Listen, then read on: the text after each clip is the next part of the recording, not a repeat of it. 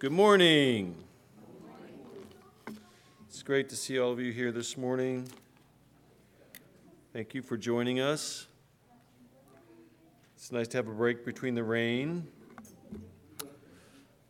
So, more rain tomorrow, though, so we'll see what happens. But, okay, a number of years ago, when I lived in Lancaster, Ohio, we used to come with regularity back to Pittsburgh, and we would do inner city missions project in Pittsburgh, PA.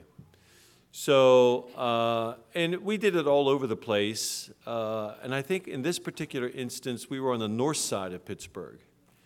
And that would be back in the late 1980s, which was like, an eternity for some people here. But, and so I would bring a group of students with me. We probably had about 30 students or so. And one house that we were working on was a house that belonged to a group of Russian immigrants.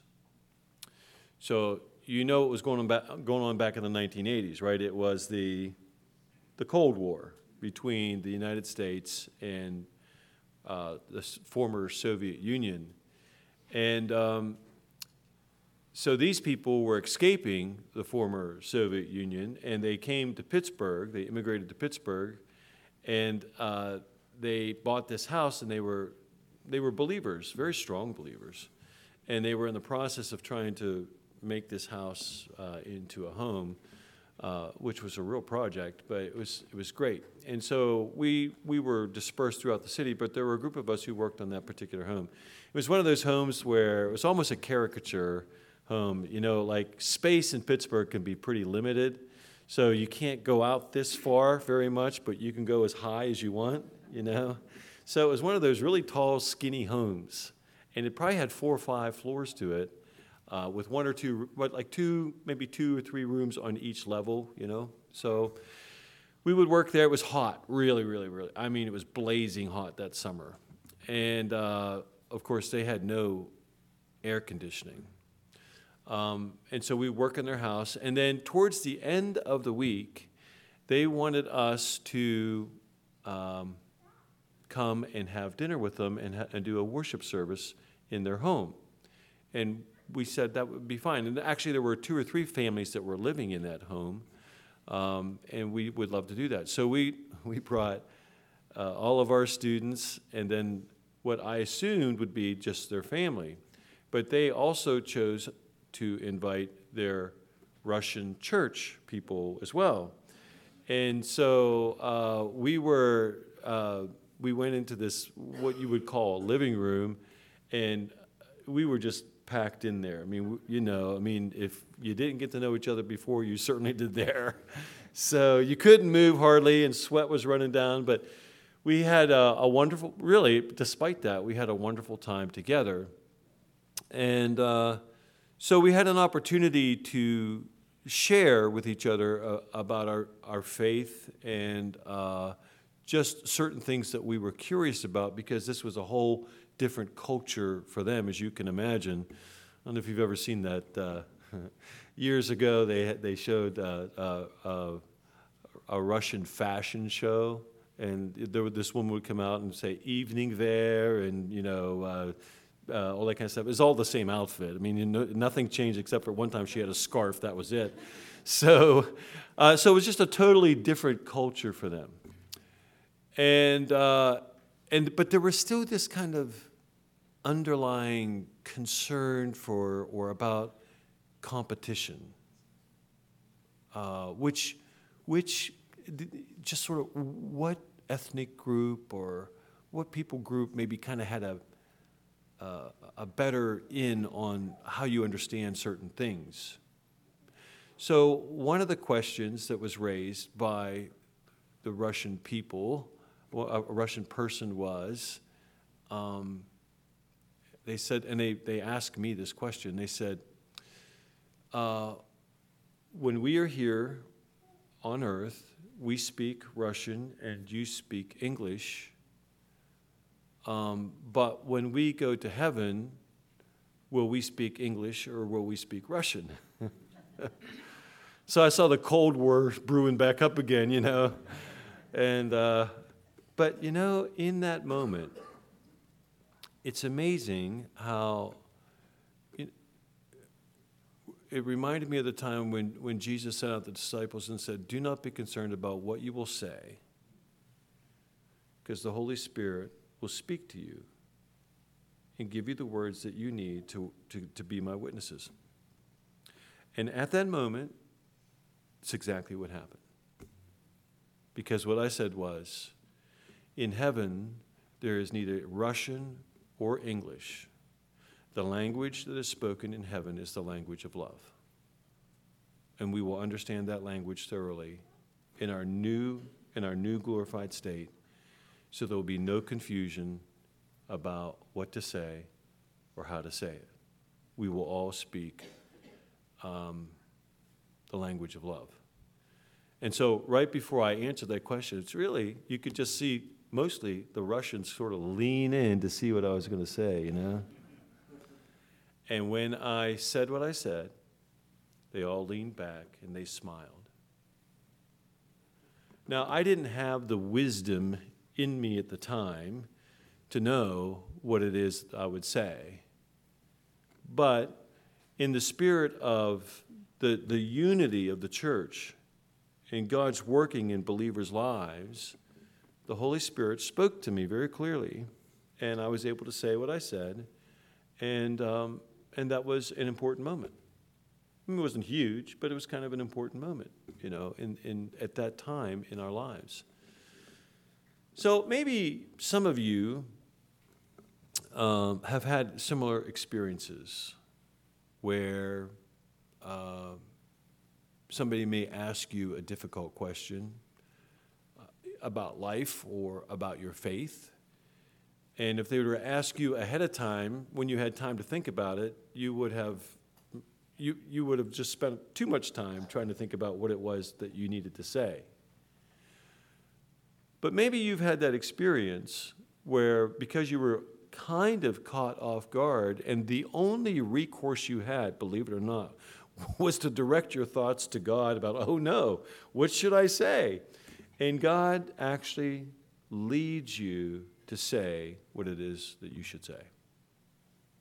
Now, maybe sometimes that happens to you, not just in things that are pertaining specifically to spiritual things in a specific sort of way, but just maybe important things as it relates to life. So, one of the interesting things about the scriptures and how we express our faith is this text that Nicodemus was asked of Jesus, which is the most important commandment to follow, right? Remember that? And Jesus said, well, you tell me. And so he recounted them, and then Jesus said, all of the law is summed up in this, that you shall love the Lord your God with all of your heart, with all of your mind, with all of your soul, and with all of your strength. And so there's this understanding within the Christian faith that we are to love God above and beyond all other things. And why is that? Because God claims to be worthy of that love. And he is. But it's also equally true that by loving God, we discover how to love each other and other things better. That the more I love God and the more I seek to know the mind of God, the heart of God, the more he informs me about how to love my wife better, how to love my children better, how to keep everything balanced so that I don't love things and, so that I have things but they don't have me. Does this make sense to all of you? So years ago, we were driving in a car. We had a Ford Tempo at the time. And I had picked Jeremiah up, who was about 4, maybe 5 years of age. And he was in the car seat on the passenger side in the back. And it was dark. And we were driving, and Jeremiah just asked this totally random question. I don't know, you just never know what's on the mind of a 4 or 5-year-old sometimes. But he asked this totally random question. The question was this. He said, Daddy, I said, yes, son. Do you love God more than you love me? Now, I have no idea where that came from and why he was thinking that. And I thought, it's just really important that I answer this properly, right? Because I want to convey to him the importance of how important it is to love God and yet still reaffirm the kind of love that I had for him, where I would cheerfully give my life on his behalf. Cheerfully. So I wanted him to know the depth of my love for him. But this is what came to my mind. I said, son, I do love God more, but I want you to understand that because I love God more, he shows me how to love you better. And if I didn't love God as much as I do, I would not be as good of a father to you as I am, and I could not be an even better father to you than what I need to be. It's the love of God that shows me how to be a better father to you. He understood it.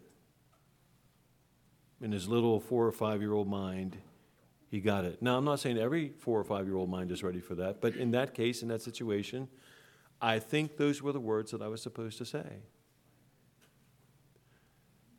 But if I had been given an hour to think about that, I'm not sure that I would have said the same thing off the top of my head.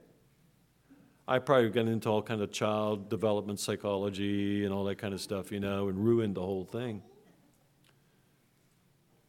But the truth of the matter is that we have this person in our lives, for those of us who are believers, and we call him the Holy Spirit.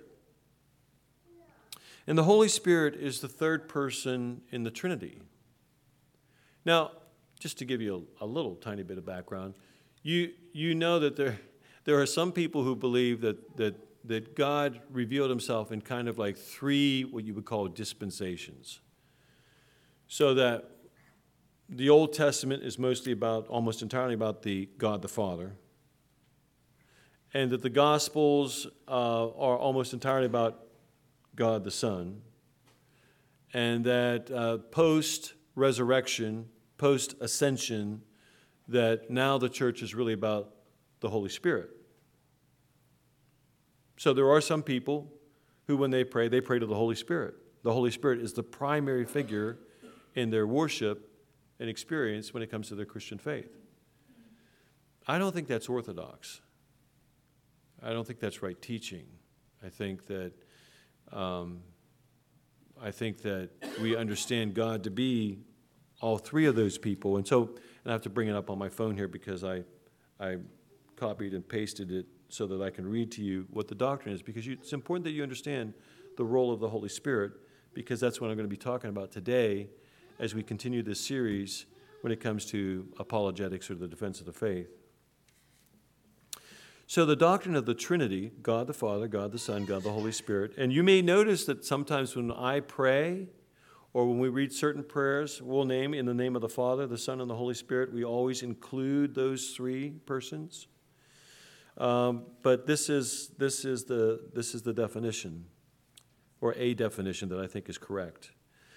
The doctrine of the Trinity means that there is one God who eternally exists as 3 persons, 3 distinct persons. The Father, Son, and Holy Spirit. Stated differently, God is 1 in essence and 3 in persons. These definitions express 3 crucial truths. The Father, the Son, and the Holy Spirit are distinct persons. Each person is fully God. There is only one God. And so you may think, well, that's not the math I understand.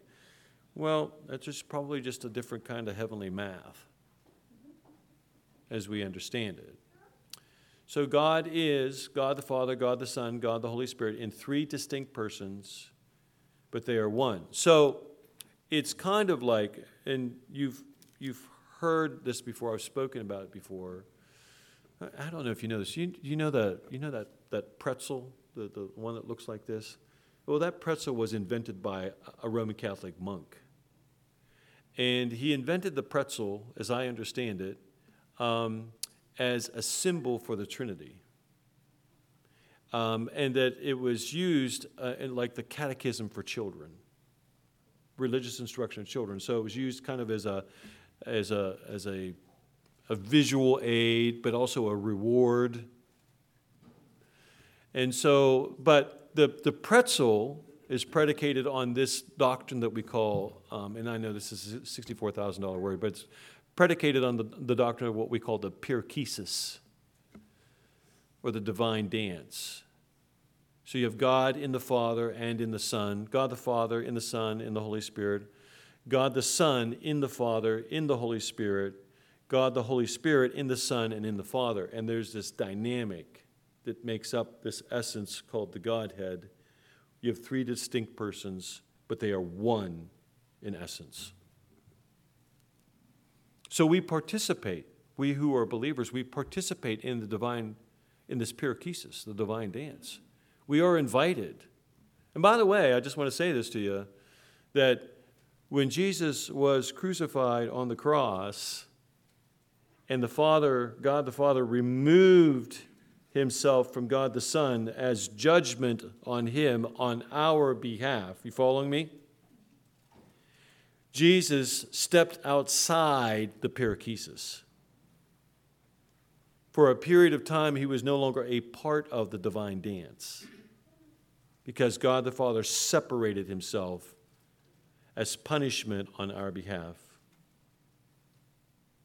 So if you really kind of wonder what it might have cost Jesus to do what he did on our behalf, can you imagine for all of eternity up until that point, God the Son always being in the perichoresis, and then suddenly for a period of time no longer participating in the divine dance? How horrible that must have been. But he did it because of his great love for us. So, in any case, if you want to, just by way of catching people up in terms of where we are, remember that we're talking about why do unbelievers choose to reject Christ? What are some of the biblical texts? And this is just a thumbnail outline, and then we'll get into the text that I want to talk about for this morning. The first is that for some people, God is that the things of God are folly to him. That is the natural man or the unbeliever. The things of God are folly to him, and he is not able to understand them. So there are many people who can't or won't believe in Jesus because the things of God are folly. So again, and I really want to state this because we run into the word folly quite a bit, and what folly means biblically is useless. So for the natural man, the unbeliever, the things of God are useless to him. And so because they're useless to him, they just can't understand the things of God. So there are many unbelievers who simply can't understand. Secondly, Paul says the God of this world has blinded the minds of unbelievers. So there are many people who do not believe in God, believe in Jesus, believe in his work, believe in his existence, because the God of this world, that is Satan, has blinded them. The second most powerful entity apart from the Trinity has blinded them. If we are unbelievers, we are at risk of being blinded. And so I just want to read this part here about Satan and how we understand it, at least partially, biblically speaking. The Jews of New Testament times actively believed in the reality of Satan and demons. The word Satan literally means the accuser. So get this. The person who is actively blinding people from believing in God is the very one who, during the judgment, will sit there and say, he never believed in you. But he does not say, because I blinded them. Now, how fair is that? It's not fair. It's deceptive. But he is the accuser. He is the one that will say, this person never obeyed. This person never followed. This person was never godly. But he will not say, because I blinded them so that they could not see. So Satan was the chief demon, seen to be a kind of rival to God himself, as the Jews understood it. Demon possession was a common malady, nearly always hostile to the person it possessed and to those with whom they possessed persons had contact with. Sometimes a person could be possessed by many demons at the same time. Possession could be permanent or intermittent, as in the case of the boy who had seizures. The distinction between exorcism and healing was not always clear in antiquity, due to a large measure to the realization that disease and ailments could be caused by demons or by sin. So that's how people understood Satan at that time. And so it's equally important to understand that Satan is this incredibly powerful and influential person who, by the grace of God, is held back from doing more than what he would really want to do in this world if he could. It's the grace of God that prevents Satan from doing more. And really, I think I mentioned this before years ago. If you want to get what I think is kind of like an insight, a fairly accurate picture of it, you should read the Frank Peretti novels. I mean, I think he's onto something there about how in the metaphysical world, the world that's beyond the physical world, I think he's onto something there about how he shows the battles that rage between the angels and demons, and how demons are seeking to influence and to destroy us, but we are protected by angels in that regard. I think there's something to that. I wouldn't say it's gospel, but I think there's something to that. And by the way, and this is a rabbit trail, but it's an important rabbit trail, I want to mention to you that when I talk about the metaphysical world, meta meaning beyond the physical world, that meta world is more substantial than the physical world. We have it all backwards. When we think of a spiritual world, we think of something that's vapory, ethereal, wispy. Jesus was able to walk through walls and walk on water because he was more substantial, not less. For him to walk through a wall was like you and me, like walking through smoke or a vapor. When humanity fell, they fell away from that subsistent, that substantial thing. When humanity fell, we became less, and the world became less. It still holds a lot of its form, but it's not like it was. And when we die and go to heaven, we become more substantial. When we're in our glorified state, we become more than what we are now. We are harder. And nobody depicts that better than C.S. Lewis does in The Great Divorce. If I had time, I'd read you chapter 4 or chapter 2 of that. It's phenomenal, the image that he gives there. So, the God of this world has blinded the minds of unbelievers. And then third, their minds are set on the flesh. In other words, their minds are set on the physical world. To them, it's the physical world it's the only thing that exists. That's it. There isn't anything beyond this world. And to simply say, well, you can't prove what lies beyond this world, and I will simply say to them, you have the wrong instrument to prove what's beyond this world. If you have an instrument that only measures water, that same instrument cannot be used to say whether or not air exists. Do you think fish have any idea that air exists? No. Because they live in water. Their whole empirical existence and experience is in the water. They have no idea about air or about space, the universe. To them, none of that exists.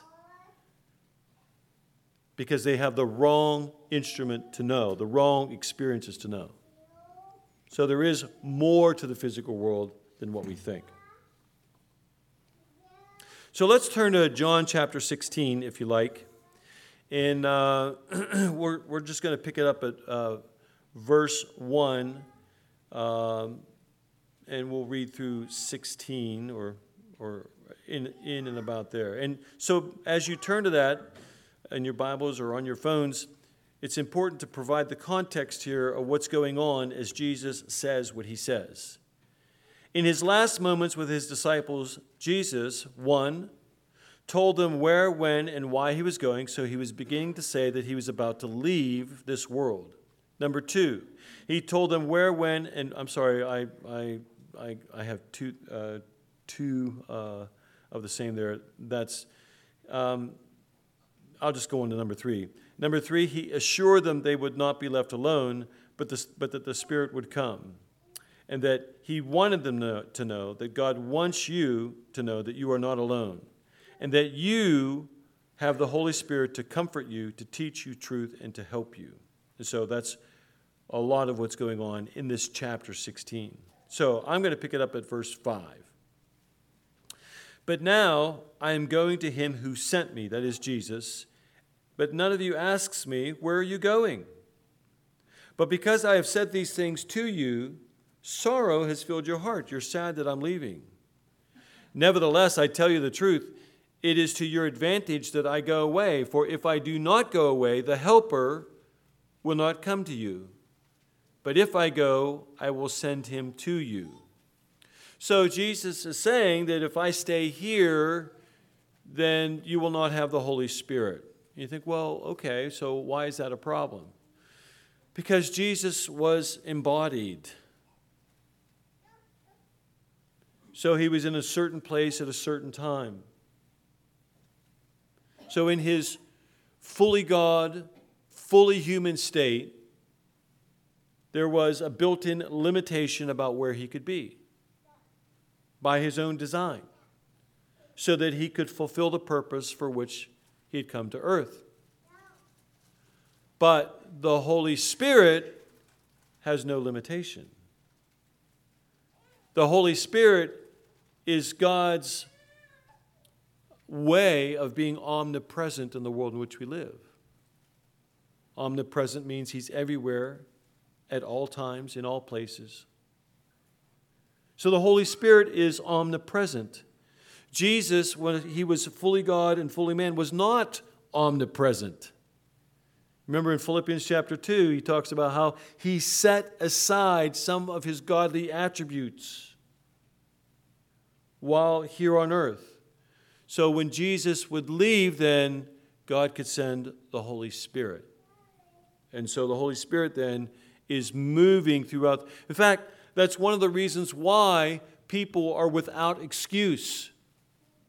If they say, I never heard of you, I didn't know about you, God would simply say, look, my Holy Spirit was on earth. He was omnipresent. If your heart was open, you could hear me speak. But you didn't. You didn't respond to my presence. You could have known. And you knew instinctively, intuitively you could have known. But you chose not to. Verse 8, and when he comes, he will convict the world concerning sin and righteousness and judgment. The NIV has an interesting take on this in this same text, verse 8. And the NIV says, and when he comes, he will prove the world to be wrong and what the world is guilty of. And what is the world guilty of? Not just sin, but not believing. So, and why is that a problem? Well, it's a problem because by not believing, we reject this great sacrifice and gift that Jesus gave to us. We reject this phenomenal thing where he's saving us from ourselves, and the only thing that we have to do is respond to what he did for us. But if we reject that, then we place ourselves in serious jeopardy. So when he comes, he will convict the world concerning sin. And the sin is unbelief. The sin here is unbelief. I mean, in addition to all the other sins. And this is not, I mean, this is not designed like, I'm all too familiar with, some of those pastors who all they talk about is sin, and you hear judgment and condemnation of that. That's not where I'm coming from here. Where I'm coming from is that this is our nature and our condition, and God has made provision for our nature and our condition, and we can know that he's made that provision, but we choose not to. And in choosing not to, we are guilty of that sin, and that is the primary sin for which we are condemned. Concerning sin and righteousness. So righteousness having to do with, the conviction that comes with understanding why we are apart from God. Righteousness in terms of right living. We've all been in circumstances where we know when we've done something that we should not have done. Or thought something we should not have thought. And I can remember probably when I was about the same age as my son Jeremiah, 4 or 5 years of age, I had this younger brother, 13 months younger than me, who was being annoying. And we lived in Washington, PA at the time, and we had this, most of you won't know what this is, but we had a coal cellar in our house, right? And you had the front yard, and there was this cutout in the yard that you could get to the door, open the door, and go into the coal cellar. Well, that was about 2 or 3 feet high, and so I decided to push him off that little wall down into that thing, And as younger brothers are prone to do, they always scream louder than what they should if something happens to them, right? Because they know that parents are going to come flying to their defense and all that kind of thing.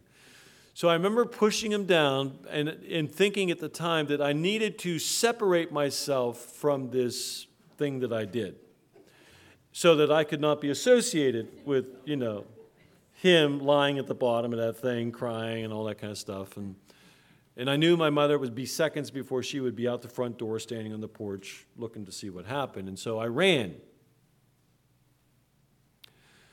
And as I ran at that age, I can remember very clearly, just as sure as I'm standing here, I can remember very clearly thinking that what I had done was wrong, that I was guilty.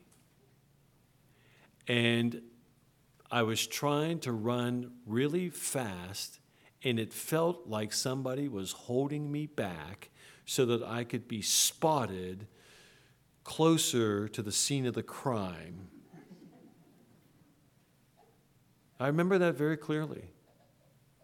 And I think that was probably my first encounter with the Holy Spirit, telling me, you're guilty. You did not love your brother. You shoved your brother, right? So, It was not brotherly love, but brotherly shove. So I remember that very clearly. And I think that was my first encounter with the Holy Spirit in my life. What I had done was not righteous. It was not a right act. The problem is that we get to practice our unrighteousness so much that we become immune and calloused to a lot of unrighteous acts and thoughts and beliefs. It just gets easier and easier to sin without conviction. And you all know what I mean when I say that. So imagine yourself as a child, and one of your parents wanted you to do something. My father used to have this saying that I've only begun to appreciate later in life. Maybe some of you heard this. A thing in its place. No, how's it go? A place for a thing and everything in its.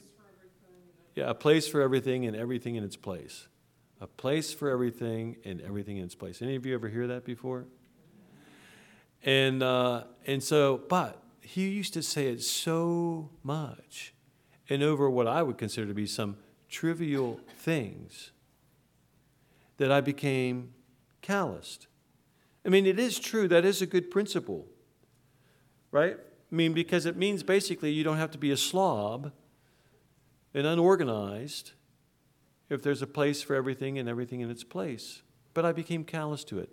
So I wonder if you think about being a child, some things that your parents might have said to you, and you just turned on the automatic pilot. You just didn't listen to it as much because it just didn't have the effect that they wanted it to have.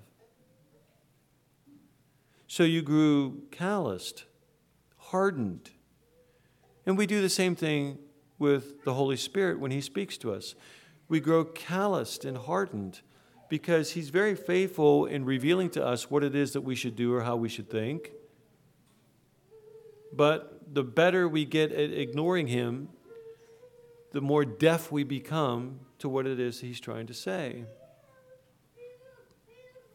And so it is, especially with the unbeliever. The Holy Spirit may try to bring conviction to their life, but if they get really good at ignoring what the Holy Spirit is saying, then they become calloused and almost deaf, and so much more susceptible to the God of this age who is blinding the mind of the unbeliever. And then judgment is the third part of verse 8. And when He comes, He will convict the world concerning sin, righteousness, and judgment.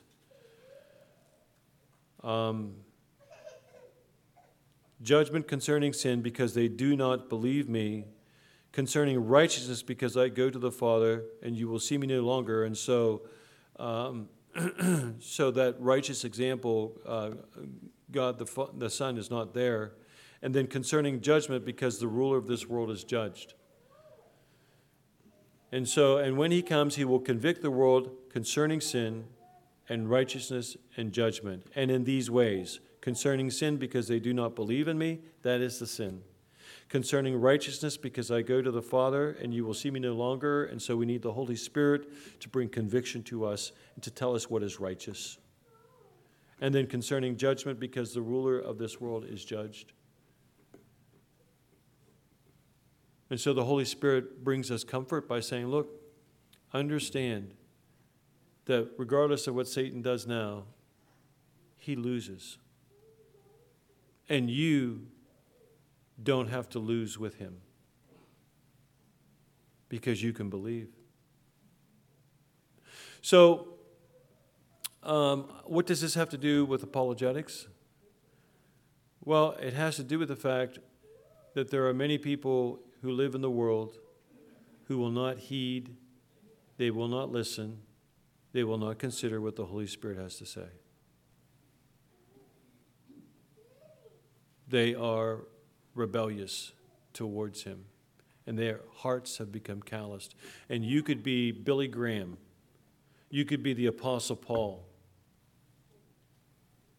but their hearts are so hardened to the voice of the Holy Spirit that they can't hear him. And so you think, well, I'm not being successful. Our job as believers is not to be successful. Our job as believers is to be faithful. God is the one that takes care of the success. And in God's economy, what looks like success to him probably looks a lot different than that to us. Because he knows how it all works.